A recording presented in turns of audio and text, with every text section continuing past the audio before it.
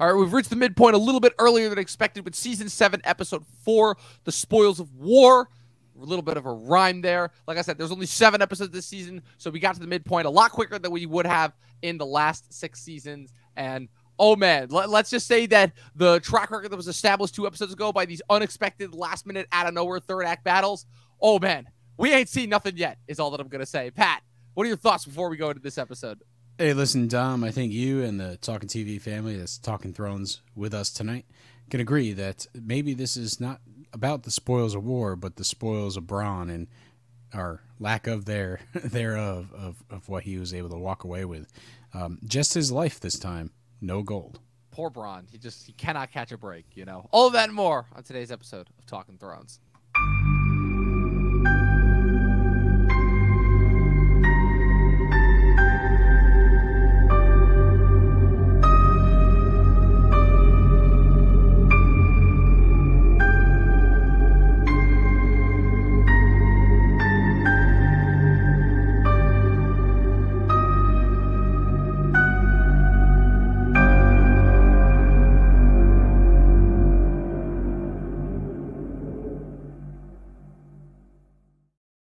You know, Pat, this episode's a little bit of an interesting conundrum because on the one hand, you have an episode that has to follow up the gangbusters episode that we covered with last episode, The Queen's Justice. So this episode kind of starts off with like a little bit of like a petered, like kind of I'd say like kind of medium pace. You know, they're kind of like relaxing. You know, they're just bringing this gold back to King's Landing after their big victory. You know, you've got some more character reunions. You know, you've got effectively the plot that kind of carries us through the B plot, I should say, that carries us through the secondary part of the season with Arya returning home to Winterfell.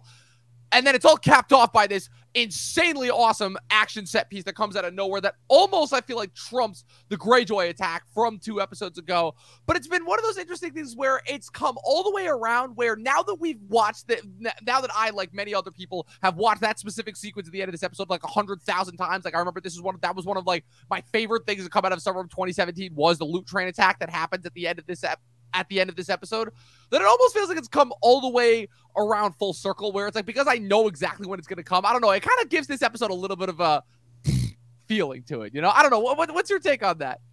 Hey, the only thing I want to say is last week when I said, hey, didn't they secure the gold at King's Landing?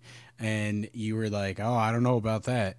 Basically, I reviewed this episode, just before going live here and recording this. Comb. Dude, you know, there's a line of dialogue where it's like, yeah, we got the gold through the gates. And, 100% on the nose. Well, hey, listen, the whole plot hinges on it, right? You know, the bank has to be paid.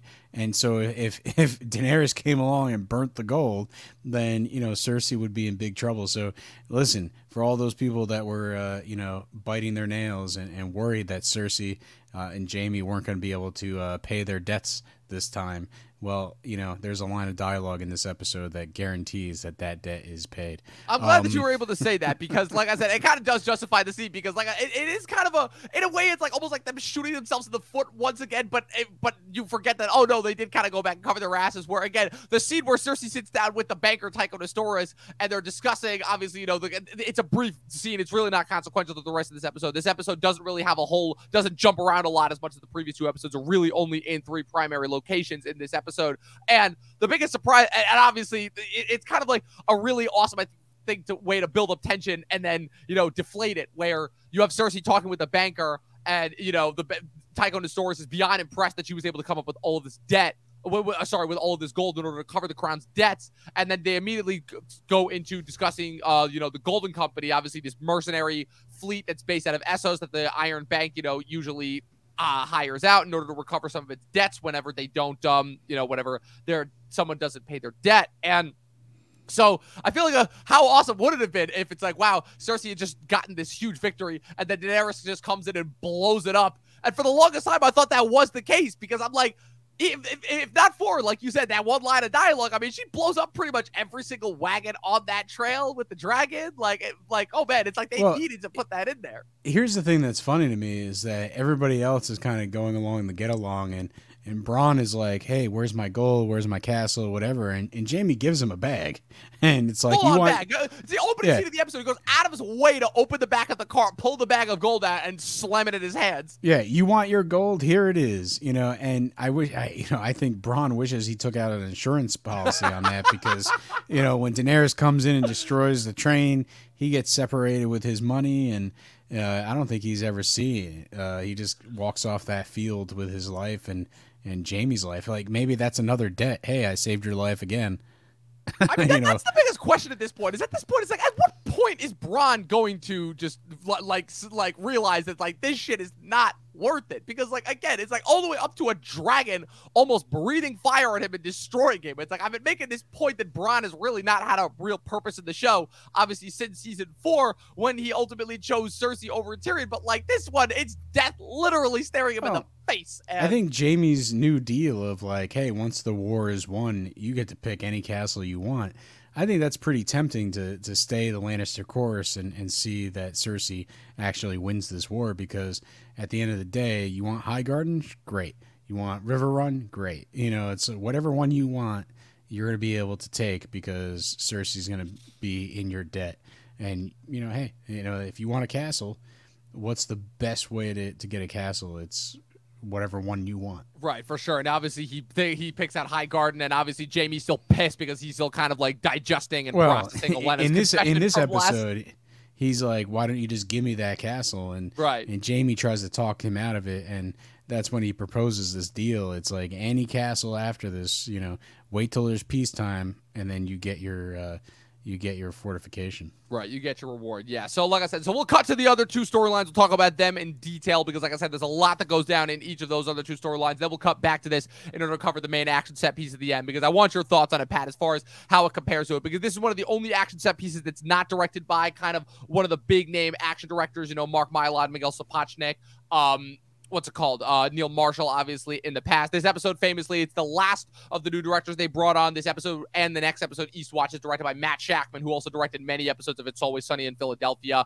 directed the second episode of The Boys most recently. He's been around, and it was really interesting because this was one of like the first big action set pieces that I remember them really going in depth with behind the scenes as far as just how they pulled it off, because like the levels of detail that go into this scene, it's nuts, to say the least. Like I go back to the argument that I made at the beginning of this season where they really went out of their way to just upend every single summer blockbuster by just being the best summer blockbuster there was that summer. But let's cut to Winterfell first. I want to do that one. We haven't talked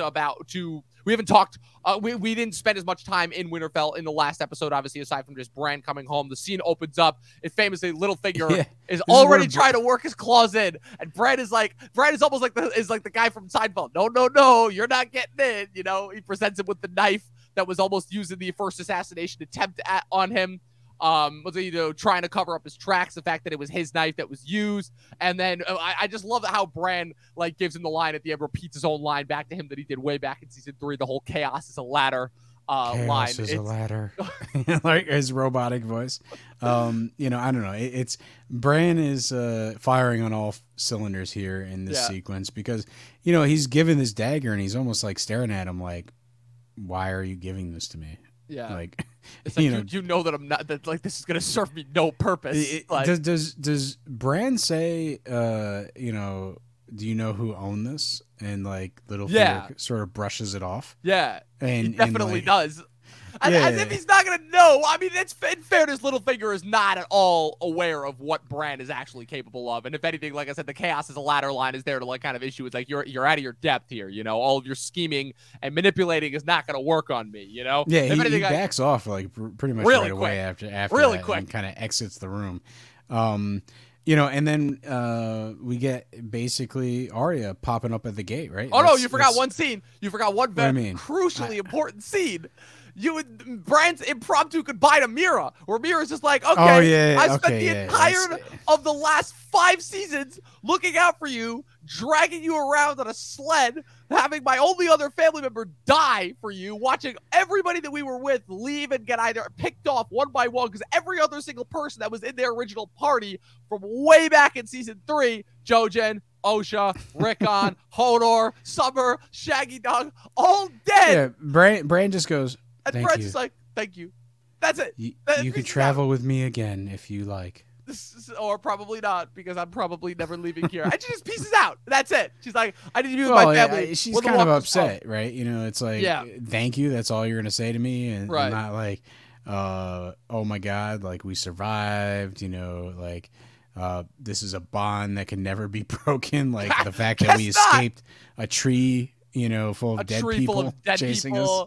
Yeah, I always had a giant nitpick with this scene because I always thought it seemed after the flashbacks in season 6, obviously, you know, and this is more of a thing that they get into in the books rather than the show, which is Ned's, you know, kind of lifelong friendship and alliance with Mira's father, Howland Reed, you know, and I always thought that at some point they were going to bring Howland Reed back into the show. You know, it's even a written plot line in the books how Howland Reed and his men, the Cranach men of Deepwater Watch, I think is the name of their castle. The whole thing is that it's set on the marsh, so it's constantly moving, so it's never really in one place. And you know, it's kind of interesting how they've constructed this floating castle. And so I always thought that they were going to build up like Howland Reed as a character that was going to have an important part to play. And the fact that this is the last that we see of Mira after kind of all that established backstory, it's like, oh, okay, it's just another plot line that Game of Thrones just drops out of nowhere that could have been really interesting. It's funny. It actually reminds me. Well, it's one of those things like, you know, season 7, there's only a handful of episodes left. And you got to kind of say goodbye to some characters. Like, if they're not going to have a major death or a major role in the wrapping up of this story, well, you know, maybe it's a good thing that they go and they be with their family. And you know, Mira basically is left up to the audience to believe whether she survives the long night or not. Well, my biggest question is that, like, why wouldn't she go and then bring the Cranach men back? Isn't the whole thing that's being established here is that they need pretty much every northern soldier on their side now that winter has come? So it's like, why? And the Cranach men are shown to not only be effective fighters, but also the fact that they thrive in fighting in non-traditional battle elements. So why wouldn't the Cranach men come back and participate in the fight against the probability is that they were there at Winterfell during the long night and they were fighting, and it's just not a focus of the show. So, you know, I think it's one of those things where it's like, we're done with Mira. The journey's over. This signifies, you know, Bran's got to move on. He's got to be a little creep in the corner, you know, and we got to go serve with his that only purpose left in the show, which is just stand next to the tree and spy on the Night King. What is Mira going to do? If Mira stays, like, oh, don't mind him. He just says creepy things all the time. You know, like, she's going to be making excuses for him. You know, so I think the fact is, you know, unfortunately, storyline wise, you got to get her out of the picture. You know, really cool actor, really cool character. I agree with you. I wish they did more with this character. You know, if they brought in her family, that would have been, you know, it probably would have been cool. But I think, you know, the premise is to streamline these last 2 seasons. You know, like I said, I think these were built for streaming. And you know, so far we're both kind of like rocking season 7 and enjoying it and feeling like don't how do like I intense said, audience, viewing audience. Don't take this the wrong way. I do still love this season. It's just this is the episode where some more like, oh, we got new Game of Thrones problems rearing our ugly heads. So yeah, you know, it's one of those things like, you know, at least she didn't get the OSHA treatment of like being killed off. That's you know, true. That's true. She at least got to live to fight another day. We think. Yeah, she could be in the Jon Snow sequel, right? You know. Oh yeah, yeah. Don't remind me. But yeah, it's funny because it reminds me of a spec script that I wrote. It's actually one of the first things that I wrote in when I transferred to like my main accredited university, SUNY Oswego, where basically season 7 had just wrapped up. So for a spec script, I basically wrote like kind of for lack of a better word, like my fan fiction of what like the ideal first episode of season 8 was, a full like year out before season 8 was. And in there, I had it where Jamie on his way north actually ended up running into Howland Reed. And in my own head, in my own version, for whatever reason, I saw Liam Neeson as Howland Reed. So just imagine like Jamie Lannister barter with Liam Neeson back and forth. And he just tells him, it's like, you know, I have a particular set of skills, and those set of skills make me a very dangerous man. You know, but just doing all the taken dialogue and all that stuff, I was having a little more fun. That's not what I actually wrote, but in my head, I'm like, oh man, that'd be a lot of fun there. I think you're a little too much on the Liam Neeson sauce, but hey man, I could totally picture him. If he was going he fits right into the world. Outside the Taken verse, he does fit right into the world. If he was going to do a big budget TV show, Game of Thrones would be a good one. I think it would be. It would be. It's like that and Outlander. Whatever. There aren't a whole lot of, aside from him just randomly popping up in an episode of Atlanta for just weird reasons. This past season of Atlanta was weird. But anyways, we cut. Yeah, where was this comment last episode when I was doing the fantasy booking of the Snyder cut of season 8? Like I said, you have your fantasy booking episodes and I have mine. We got to space these out. It's what makes good podcasting. But anyway, we cut to Arya. Yeah, Arya's exactly. finally back. Man, this scene. She's home. Ooh. And from the minute that Arya, from the minute that you see Arya come over the hill and it pans up to reveal Winterfell, the first time that she's been back home since the second episode, all the way through to the end when she fights Brienne. Masterful, complete and masterful. She meets the two stooges at the gate. Can't figure and a little bit of a throwback to season 1. Fun fact: the skinnier one of those is actually for any of those people who were just made very sad by the tragic passing of Eddie Munson in this most recent season of Stranger Things. That actor Joseph Quinn is Eddie right there, the skinnier one. So Pat, that probably means nothing to you because you haven't seen the most recent season of Stranger Things. But for all my Stranger Things diehard fans out there, Yeah, Stranger Things season 1 was fantastic. I was all on board, and I just left it at that. It was a one and done. You're probably better off, is what I'll say. Yeah, listen, there might be great episodes after season 1, but the nostalgia and just how cool season 1 was, that was enough for me. So I don't get your reference, but to all those people that do in our audience, so we'll see. Yeah, but anyway, so like I said, she gets past the two stooges at the gate in the same manner. They go to report to Sansa. Sansa immediately figures out that it's Arya, that it's Arya. I'm gonna skip all the fun banter back and forth that they do at the gate. Oh yeah, it's kind of a good homecoming. It sets the kind of sets her being someone that can talk her way into the situation. She's not trying to hide, and that's the main thing is she wants Sansa to really find her. She wants to get to talk to her family as soon as possible.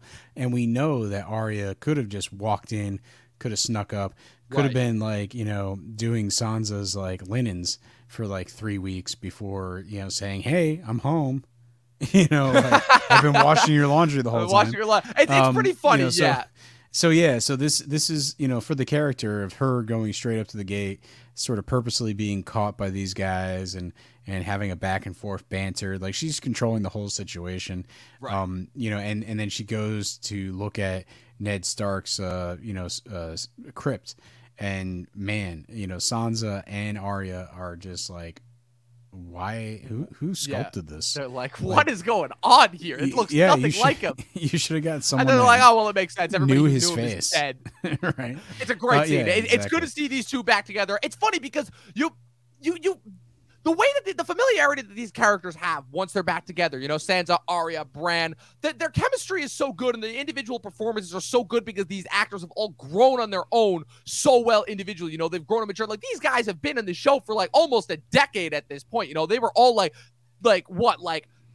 I'm trying to think how old they were, 14, 13, and 10 when they were first cast, and now they're all adults. I think at the time they was 20, 22, and 23 or something like that. So they've been in these roles a long time, and they've inhabited these roles so well that you almost forget that these characters have not had a single minute of screen time of interaction since the first season. Hell, the three of them have not been on screen together since the first episode. So it's kind of amazing how they managed to make it feel like no time has passed. And what's also so interesting about kind of how this sets up for Sansa and Arya's arc going forward is that kind of the Arya kind of serves as the beginning of kind of the monkey wrench and Littlefinger's kind of plan and stranglehold over Sansa, because the thing that's so interesting about Arya and Sansa's dynamic is that rather than kind of immediately devolve them into bickering and squabbling like they were back in season 1, instead what they do is they have Arya act as almost this check against Sansa's better nature, where Arya is constantly calling out Sansa for the fact that it's okay, I know that you mean well, but I also know that you kind of you enjoy this power, and I'm here to kind of remind you that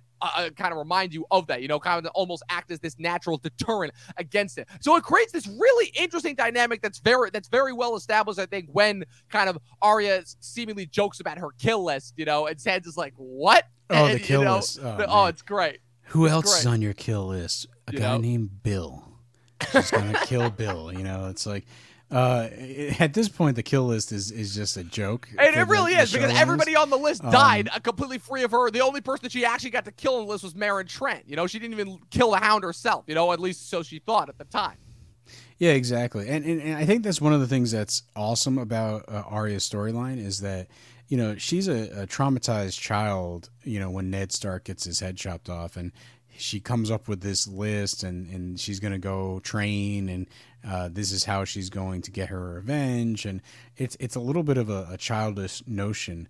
And all she has is that list. That's how she processes the trauma, and she goes through the whole training with no one, you know. And afterwards, it's like the list doesn't really matter anymore. Right. It's she's growing up. She has these capabilities, these very particular sets of skills, and you know she can see the Liam Neeson influence. It continues. Well, that was just for you, Dom, because you're talking up Liam Neeson, so I had to pepper it's so it back funny. in I there. made fun of my grandma for years for watching every single bad Liam Neeson action movie under the sun, and now all I do is quote it. So Hey, listen, you know, there's nothing better than a low budget Liam Neeson movie where he plays the same character. You want to talk about running jokes? It just kind of became a hilarious running joke how every single Liam Neeson movie for a decade was Taken, but this, Taken, but that, Taken in the wilderness. I'm just gonna go ahead and say, here's my dream movie, and if you're listening, you know, Warner Brothers, make this happen. Basically, Liam Neeson is a bodyguard for Ed Sheeran. And Ed Sheeran gets taken, and Liam Neeson's got to go save Ed Sheeran. So if anyone's out there, if there's any justice in this world, that movie will be made by Christmas. The fact is, you know, by Christmas in less than 6 months. So get on it. Yeah, hey, it writes itself, so I think you can whip that one out there. You know, attach Villeneuve to it before he gets to Dune Part 2. But man, I also say missed opportunity not casting Liam Neeson as the Emperor for Dune Part 2. But hey, you know, jeez, you know, wow, you really have a focus on him. But, I really do.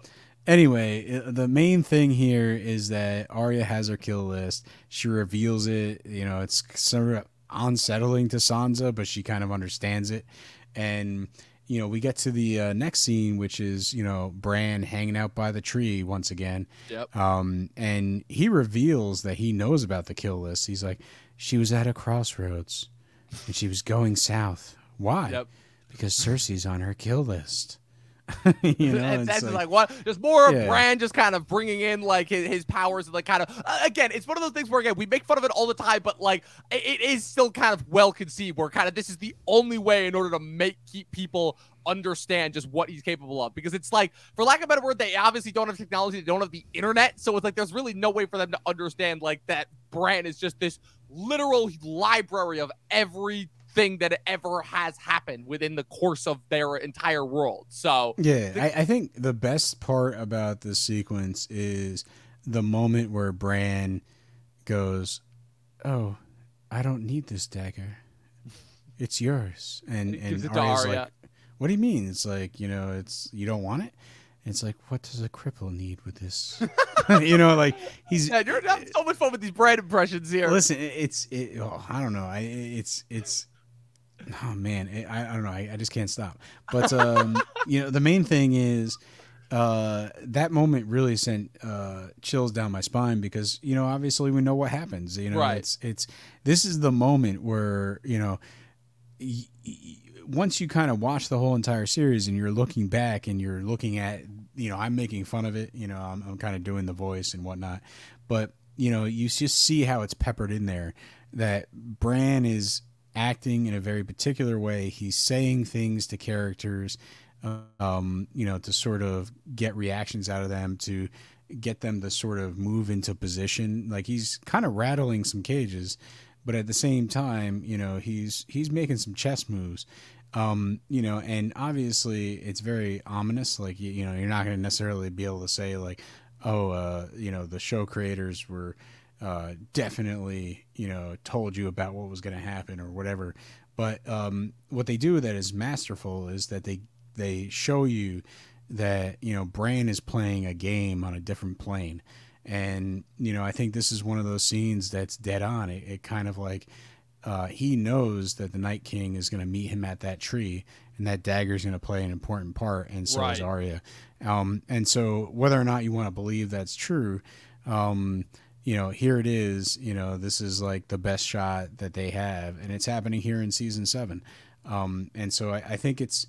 I think it's quite clever. I think it kind of, the way that the show ends and the Night King is sort of eliminated. Here it is, sort of the seed is planted as early as season 7, episode 4.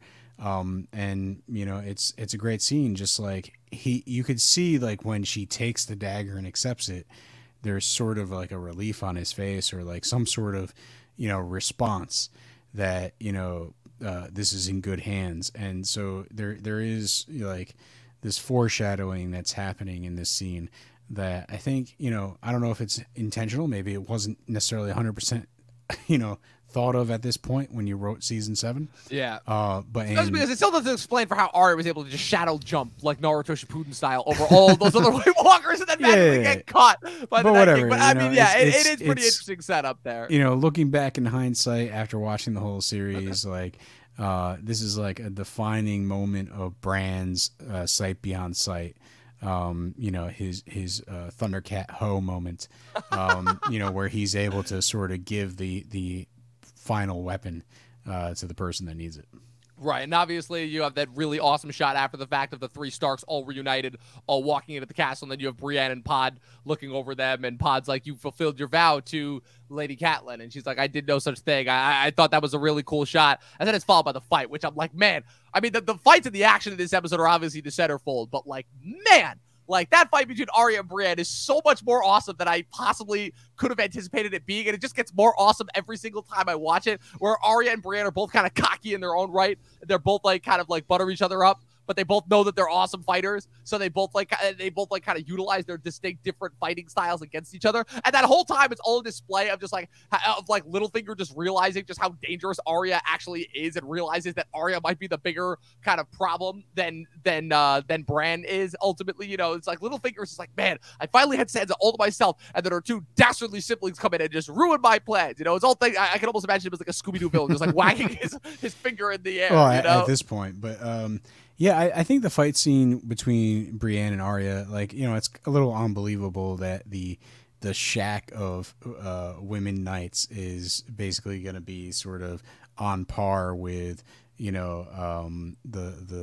I don't know, the freaking the mouse from Cinderella. It's definitely a little bit of plot armor that kind of goes. Yeah, there's a little bit of a height difference, is what just I'm trying to get at. Considering Macy Williams is still whopping like 4'5" or something like that, compared to Brienne's like 6 foot whatever. But what I think really makes this scene work is the fact that, like you said, that they both have confidence in their skills, and they're both ribbing each other. And ultimately, we see a scene where they're both having fun. Right. So there's never like this idea that, Brienne's getting like super frustrated because Arya's kind of one-upping her or whatever. There's not like, this tension that's built that Arya is better than Brienne or on her level. The 2 of them have their sets of skills. They're having fun sparring, and, they kind of have mutual respect for each other at the end. So, no matter what Arya's actual skill level is, it's like Brienne is sort of testing her and Arya's testing Brienne. And it's not really said which one is better than the other. It's just, it's shown that they're able to sort of get some points on each other.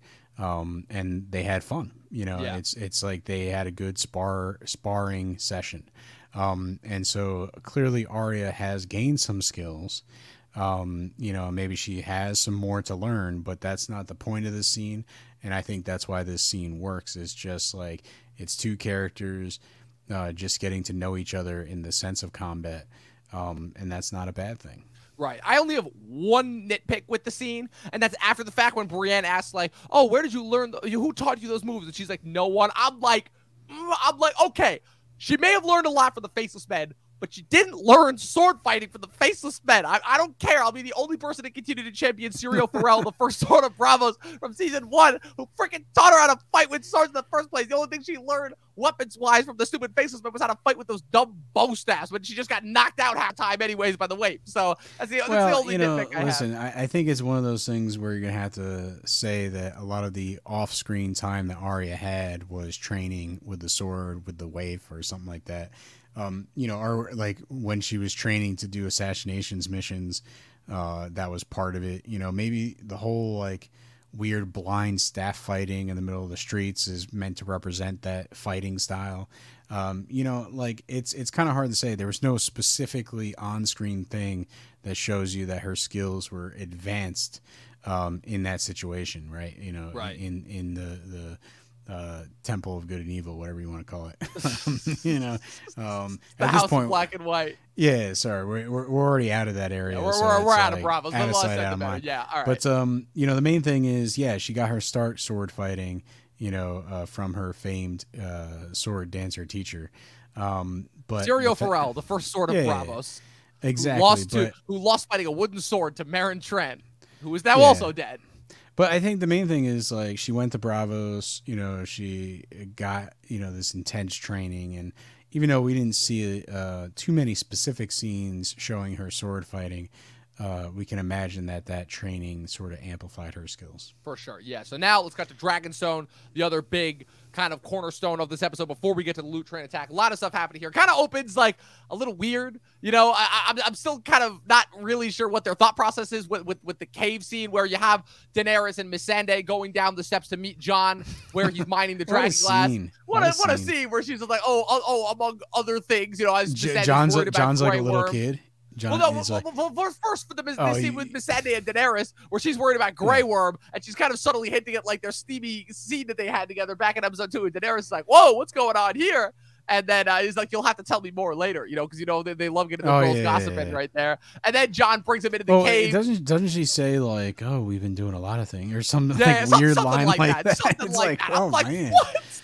Yeah. I'm like, what is this? I guess the translator and the queen, right? That's a whole new, that could be a special mini-series. That could be another spinoff in and of itself, The two of them gossiping during the events of Game of Thrones. A lot of people would watch it, but yeah, so Jon bringing Daenerys into the cave, like, I'm not really sure what the point of this scene is. It's like, it's such a weird scene because he's like a little kid. He's like, "Oh my god, look at it! You want to come see my cave full of dragon glass before we chop it up?" For a second, I was trying to emulate like the Egret scene where it's like, he's clearly turning up like the charm on her. They're in this dark, secluded space, separated from everyone else. It's like, okay, we get it. Jon, Daenerys, okay, but the main thing is, he takes her in there and he's like, "Look at the dragon glass." It's like, not even that. It's like, look at these cave paintings. Look at these things. What? And, it's there's all this chalk drawings down there, and it's of how the men and the first men work together, and or the first men and the children of the forest. Yeah, exactly. And she walks right into it. It's like, oh my god, we might be able to do that again. And it's like, then it cuts to the Night King, and it's like they were fighting forever. The Night King. This is what humans do. Like to say on the nose, I think does a disservice to it because the only thing missing from this scene is him like kicking a piece of chalk off into the side. like Jon could have totally just drew all those drawings. Like there's absolutely nothing to prove that those were there like before him. Yeah, exactly. It's one of those. And it ultimately results in John's a good character, so we'll take it that he did find these things. Right, an honorable character. The fact is, like, he could have very well went in that cave, drew these things, and made up the BS story, and been like, "Hey, now you got to help." Especially since it doesn't really result in anything, because Daenerys still says, "It's like, okay, I will help you if you bend the knee," and Jon's like, "Crap, like that doesn't accomplish." And I'm like, we're back to square one again. And it gets worse it gets worse, but also funnier when they walk outside and Varys and Tyrion are there. I'll just say clearly that cave scene is just there to remind you what the stakes are between the two of them. And that's really it. The main bread and butter of this sequence is what you're about to talk about, is when they exit that cave. Right, they exit the cave. Varys and Tyrion are standing there, and she's like, "Well, is there any word?" And they're just looking at each other like, "Well, crap." It's like great, as if losing Dorne and the Iron Islands weren't bad enough. Now we lost Highgarden. We pretty much lost all those allies that we had at the end of season 6 going into season 7. We had this great plan to protect the city. Yeah, they're all gone. They're like, the Sand Snakes are dead. Yara's captured. Olenna's dead. And Daenerys is rightfully pissed. And she turns right around and turns it back on Tyrion. It's like, yeah, so far you've managed to lose. Your plan has managed to lose all of our allies, get half our army stranded on the other side of the continent, and make us sitting ducks here, on Dragonstone. Yeah, and she's basically has no food, right? Because Highgarden had all the stuff, and Highgarden had all the foods. They have no food supply. What's even worse is now she thinks that Tyrion is secretly aiding and abetting his family. And let's say, to some extent, she's not wrong, because Tyrion is trying to reach a consensus that doesn't because it's definitely become clear throughout the course of the transition from season 5 until now that Tyrion is not nearly as malicious about murdering his family as he was back in season 5, which, where that was established, I don't really know, because to my knowledge, Tyrion was still adamant about doing this as a revenge tactic against his family. Like I said, this goes to kind of like all the way back to kind of like their motivational change from Tyrion as a character and kind of where he was going in the books versus where he is now. But like the biggest thing that's kind of established here is like Jon starting to step in on the political side, where she's like, okay, screw this plan. I'm going to take the dragons and we're roasting King's Landing to the ground. It's back to the original plan. And Tyrion's like, we've discussed this. And she's like, yes, we have. And then she looks at Jon and is like, what would you do? And Jon pretty much like says the same thing that Tyrion's been saying this entire time, showing that, like, again, they are kind of still in the same ilk. It's like, yeah, if you go and you take the dragons and you burn down King's Landing, you're just going to be doing exactly what Tyrion and what has been saying and what Cersei wants you to think, which is that you're going to be seen as a foreign invader who is doing nothing but kind of reinforcing all the old ways that you're trying to bring down, So I guess my main question here is, they kind of don't finish that conversation. They right. kind of, that's the end of that scene. Yeah, this is the beginning where like it feels like there was a scene missing here, where Yeah, well, I think it's meant to give you basically not to give you a complete picture of what she decides to do. It cuts back to Jaime, Bronn, and the gang as they are going into King's Landing with the gold and the food. Right, they are, So what happens next is, you have the scene with Davos and Jon talking with Missandei, kind of Missandei giving them a little bit more reinforcement of like kind of why they follow Daenerys. Again, more so establishing like the similarities between the two of them, versus like, we don't follow Daenerys out of fear, out of loyalty, and respect. At least for Daenerys wise, they don't finish that conversation completely. Because ultimately, they're going to go off and they're going to make their decision about what to do. Right, because it's meant to set up. Because again, if you show Daenerys leaving, then it ruins the tension as far as like kind of the surprise attack that comes later on. And so then after the encounter with Missandei, we cut to, I think, another kind of really brilliant scene. That again, it's like this. Missandei was great because it's you're from North and.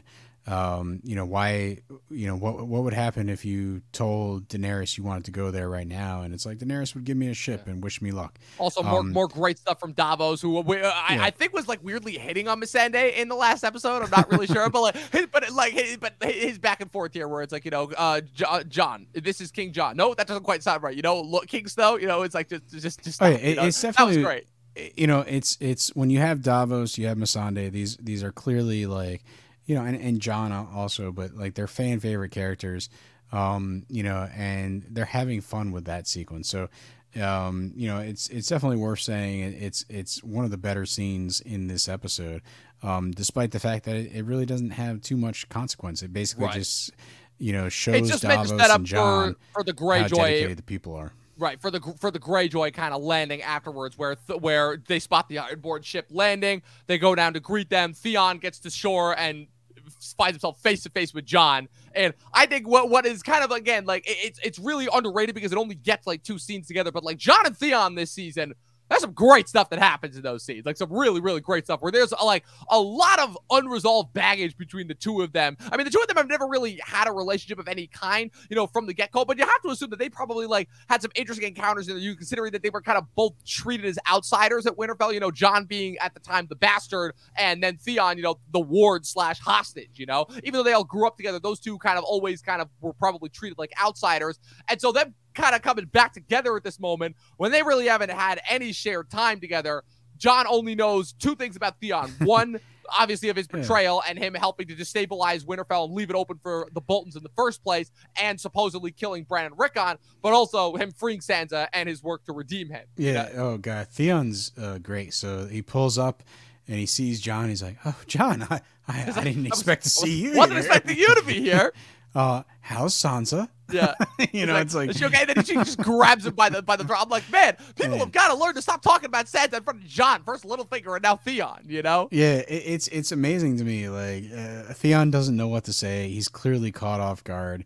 Like he knows he has no ground to stand on, and but he tries. He tries to be polite, and he tries to sort of not overstep his bounds. And of course, Jon has to tell him where right. But Jon does do the honorable. Well, Jon does do the honorable thing. Like I said, keeping consistency with his character, where he's like, again, is like what you did for Sansa. That's the only reason why you're still alive right now. And he's like, yeah. And he's like, what are you doing here? And he's like, we heard your uncle attack your fleet. And he's like, we know. We captured my sister. We're here to ask for her help.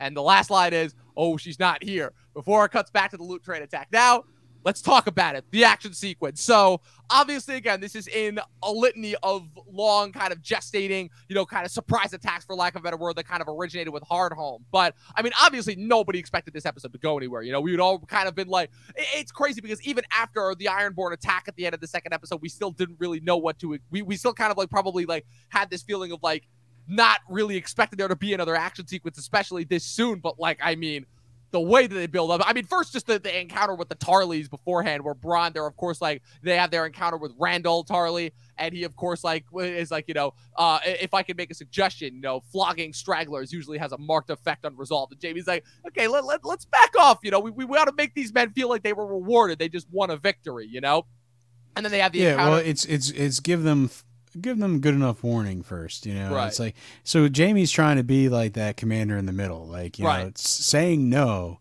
without saying no, you know, like it's basically just give them a little bit of a buffer, and it also plays into it, right? They're kind of slowly migrating back.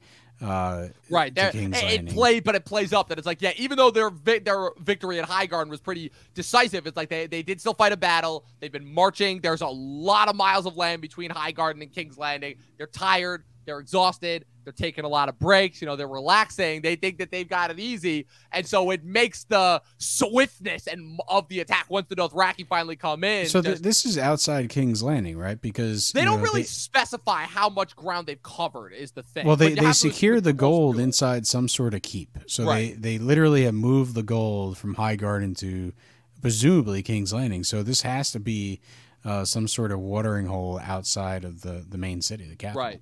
Right. That would be my assumption. That is the assumption, yeah. So obviously, again, it's very, very. I think that of all the battles that have come since Hardhome, this I think is the one that is the most similar to Hardhome as far as how it's built up with the characters. There's a sound in the distance that they hear. They're talking with Dickon when Bronn is like, "Wait a minute, you hear that?" And even though you don't hear the Dothraki screamers yet, in your brain is already doing like the mental legwork to realize it's like, oh, okay, and that amazing shot of the horizon as the Dothraki slowly come up over it. It's great because they're screaming shields and spears and get into formation now, and you see the Lannisters basically prepping for a battle that they've fought, are trained for thousands, hundreds, and it makes it even worse because the Dothraki, as we know, fight differently than any sort of army on the for the planet. most part. It looks like it's just going to be a general cavalry versus spearmen type setup, and the Lannisters might actually, with the shields and the spears, have a heads up. But the one thing that they're not counting on is the attack involving dragons, and the fact is, she says Dracarys and burns like the front lines, anyone that's in that front line position burns them alive, and that allows an opening for the Dothraki to get past the formation and start wreaking havoc. Like their line is pretty much broken with one, flame shot from the dragon, and that's going to have a devastating impact on this battle. See, I have an interesting take on that, which is that I don't necessarily know. Obviously, the dragon makes a big difference in this fight, obviously, since, you have, like, the big attack from the air. But, like, I think the Lannister soldiers would have had a tough time fighting even against the Dothraki regardless, because it's just a combination of the Dothraki's fighting style is just so different than the traditional Westerosi fight. It goes all the way back to season 1 with kind of the Dothraki almost laughing at the Westerosi style, saying, oh, you have all this armor and all these weapons, but it does nothing but slow you down, which is where, even though the Dothraki clearly do not have as much protection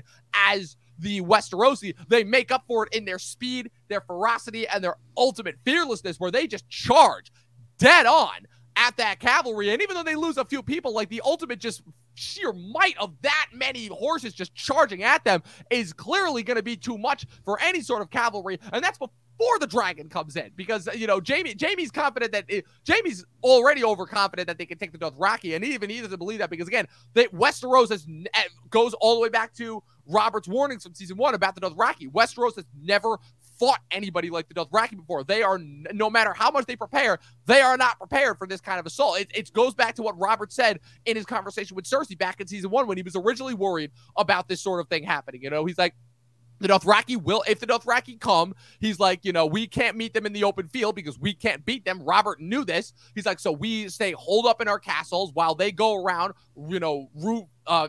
reaving, raping our women, killing all our livestock, destroying all our commoners. How long before the common people begin to see Viserys as the true king? Back when Robert was paranoid that Viserys was going to be leading the Dothraki over. And this is the actual visual demonstration of that, on top of the fact that you have a Targaryen riding a friggin' dragon for the fighting in Westeros for the first time in over 300 years. And I mean, we all knew what these things were capable of just based off the fact that, they're dragons. We have a pretty good idea of what they're going to do. But the thing that really sells this battle, and really, I think, helps to separate it from and make it, I think, even more effective than something like Battle of the Bastards, is just the fact of it kind of brings back like kind of the moral gray to the fight, where even though Daenerys is the good guy in this situation, you kind of almost feel bad and are almost like kind of rooting for Jaime, where on the last episode I talked about how I never really felt like the CG dragons were well integrated into the show. Like they look great, they're great models. But like, when Daenerys is riding them, it kind of looks like a cheesy green screen thing. That looks like a little bit like a green screen effect. There's the shots are kind of like very conservative because they have to sort of like be able to realistically frame them against, backdrops and stuff like that. One of the things that I thought was really well done in this particular sequence is the practicality of all the soldiers being burned alive. Like, yes. That looks really, really well done and like gruesome, and like I just shudder every time I see like the flames hit the men. Right. And that gets into some of the behind the scenes of the episodes as well, because crazy. if you watch the behind the scenes of that episode, they're saying that, like, with the exception of the dragon itself, they try to film this fight as practically as they possibly could, where they're like, all those scenes that people getting lit on fire, they're like, we were lighting extras on fire. They had dummies, prop dummies upon prop dummies upon prop dummies getting melted down. They really went for it as far as how practically they shot this, and it shows. It's devastating, just like how realistic all that looks. It really does look like these men are being melted down, from the fire. And, the audio design is really well done. It's the way the like score horrific. Hammers away, you like the sense of dread, where it's like, again, it's like everything of it's like, wow, this is what could happen. I will say I think the dragging is, in my opinion, is still the most devastating factor in this battle. Oh, 100%. But the Dothraki, we do get to see them scream.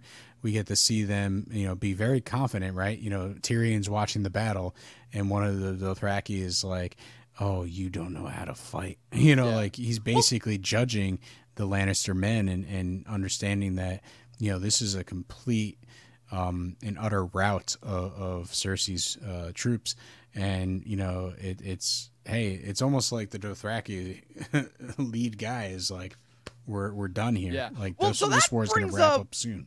That brings up up a question that I wanted to ask you, which is, why is Tyrion here? Like, Tyrion, obviously, again, he's proven that he can fight, but again, he's not a battle guy, you know. He's a strategy guy. So it's like, my question is, I'm like, did Daenerys bring him here only to show, like, okay, just a reminder of what I'm gonna do to your family, you know, and to make sure that you know what side you're on, you know? So here's the thing that's weird to me is like, John was basically in the middle of saying like, hey, you can't burn the city down, like you gotta decide to do something else, right? So did Daenerys sort of say, oh, good day, John, and then come up with a plan with her advisors about what to do here, about burning down, it's another one of those things where you're reliant on the watching the spectacle of the action. And then when you start to think about the logistics of it, it's like, how did she know where to find them? Was she just flying overhead until she found them? How did Dothraki get there? Because that has to involve ships in order to get the Dothraki with the horses there. Okay, exactly. Getting into there's plan. Like, so she's not going to burn down King's Landing, but she's good. But any other army outside of King's Landing, oh, that's fair game, you know? The gap is kind of it is a little bit of a weird thing in this episode, but it's because I'm just generally interested, like, how much did John literally say, like, well, you know what, maybe you should figure out when their army is out and about and like weaken them, right? Because if they have no army, they can't really fight you, right? Again, one of those things where it's like it could have benefited from another scene, and they only cut the scene in order to make the initial attack more surprising. No, it's like, okay, I'm fine with it. I'm fine with it being a surprise, and it's like, you could have had Tyrion on the battlefield, and he could have just been like, oh God, John was right. This was a great decision. You could have just had him at the battle watching and being like, oh wow, this was a good plan. And just have a little bit of, tell the audience that this was something that is an alternative to burning down King's Landing. Yeah, absolutely. And like obviously we're visually seeing that, right? Well, it works. I think we want to know like what the thought process is from the characters, and all we saw is the end result. We didn't actually get to see that decision making of something that's not is devastating but not as cruel as burning down the city. Right, and it ultimately works because it's if anything, it's more effective because rather than just burning down the city, she shows us like, okay, this is what could and will happen if you guys don't start to kind of fall in line and realize who is going to win this war. It's a demonstration of, look, Cersei is going to lose no matter what, because at the end of the day, she's finally showing off the trump card that she has on her side. And Jaime, who they know obviously is Cersei's number 2, sees this up close and personal and realizes just how screwed they really are. And he realizes, oh man, we really have just been like playing at coins, and she's coming in with full dollar stacks here. Like we cannot compete against the dragons, against the Dothraki, Of course, that doesn't stop him from making a foolhardy move of almost trying to charge, And well, first you have this one really funny moment where Bronn drops the gold, obviously. He's getting chased by the Dothraki, gets to the Scorpion. It's really confusing because, again, this starts the inconsistency with the Scorpions throughout the entire show, where he manages to shoot Drogon in the shoulder, seems to injure it, and then Drogon recovers almost like it really didn't do that much damage, blows up the Scorpion. I think Drogon, in this sequence, Bronn just sort of is under pressure and he fires as quickly as possible and hits Drogon in an area that kind of just like hurts, but it's not devastating. Right. And so, Daenerys lands, is taking the spear out, and it's done some damage. It's not exactly like Drogon's 100% anymore, but he's still able to defend her, still able to, fire off that fire. Right. So I think it's one of those things where Bronn is going to go back, for a debrief with Qyburn. And, it's like, oh, hey, it penetrated, well, I mean, the but it didn't really take the dragon works. down. Yeah, the debrief definitely works for sure, because obviously, as we see, Euron is able to use it rather effectively in the next season. But I mean, I guess my only thing is, it's going to be, faster, stronger, bigger, all those things. I imagine that Qyburn between now and then are going to make those adjustments. I guess just my only, and I know that, like I said, this can't really be a nitpick because we don't know what kind of supernatural force goes into the Night King's thrust. But all I know is, I mean, I'd have to rewatch the episode again. But to my knowledge, that's the same spot that the Night King hits Viserion with in the spear when it kills him in 2 episodes from now. And obviously, that dragon goes down like a sack of bricks. So I don't know. Maybe it's just the difference of like, distance, speed, dexterity, supernatural forces. I don't know. But the point being is that Jaime charges right at Daenerys. He sees it as one shot to end the war, realizes that like the chance of him walking away from this battle are slim to none alive, I should say. And then, one of the other things, I know this will be my nitpick, is last week, we're talking about, the whole poison factor, right? Cersei and Qyburn are in the prison cell, and they're doing the last goodbye or whatever the poison's called. Why not put, like soak the tip of the spear in that same type of poison and see if it has an impact on the dragons. Right. Because or whatever, some sort of poison. You can imagine if the Drogon gets hit in the shoulder, and then over the course of a week he sort of starts feeling sick and ill, and Oh man, maybe wouldn't that dies. be a blow, Well, yeah, maybe he dies. Maybe he just takes the dragon out for a considerable amount of time as that poison works through its system. It could very well have been like, oh, hey, maybe we should combine these two techniques to take out the dragons. Obviously, for story simplicity's sake, it's just going to be giant spear, giant dragon. One's going to win. Right. Exactly. But that's ultimately what it comes down to. I think all this, like, playing around with poisons, it wouldn't be too much of a stretch for Qyburn to kind of think about that and put on the tip of these spears. Right, especially since Qyburn has shown that he's more than capable when it comes to that. But Jaime, he makes the charge. The Drogon comes down last minute, and through sheer force of like, man, it just shows that like, if this doesn't prove that Bronn has got the best plot armor of any character on this entire show, as he literally somehow manages to run up, dive tackle Jaime out of the way right as Drogon's head is right there and blows up the horses. They dive into the river, sink down, and then somehow in the next episode, they're like just floating down miles away. They somehow manage to survive after all that without it's amazing to say the least. I mean, we'll get into some of the kind of the plot and logic and consistencies that start next week with Eastwatch. But does the next episode start with the music from Donnie Darko and it like should. a montage of all the killing and stuff that happened? And I mean, it should, but no, it's them coming up like right as they submerge from the river before it cuts into I'm just thinking about like a very slow montage, like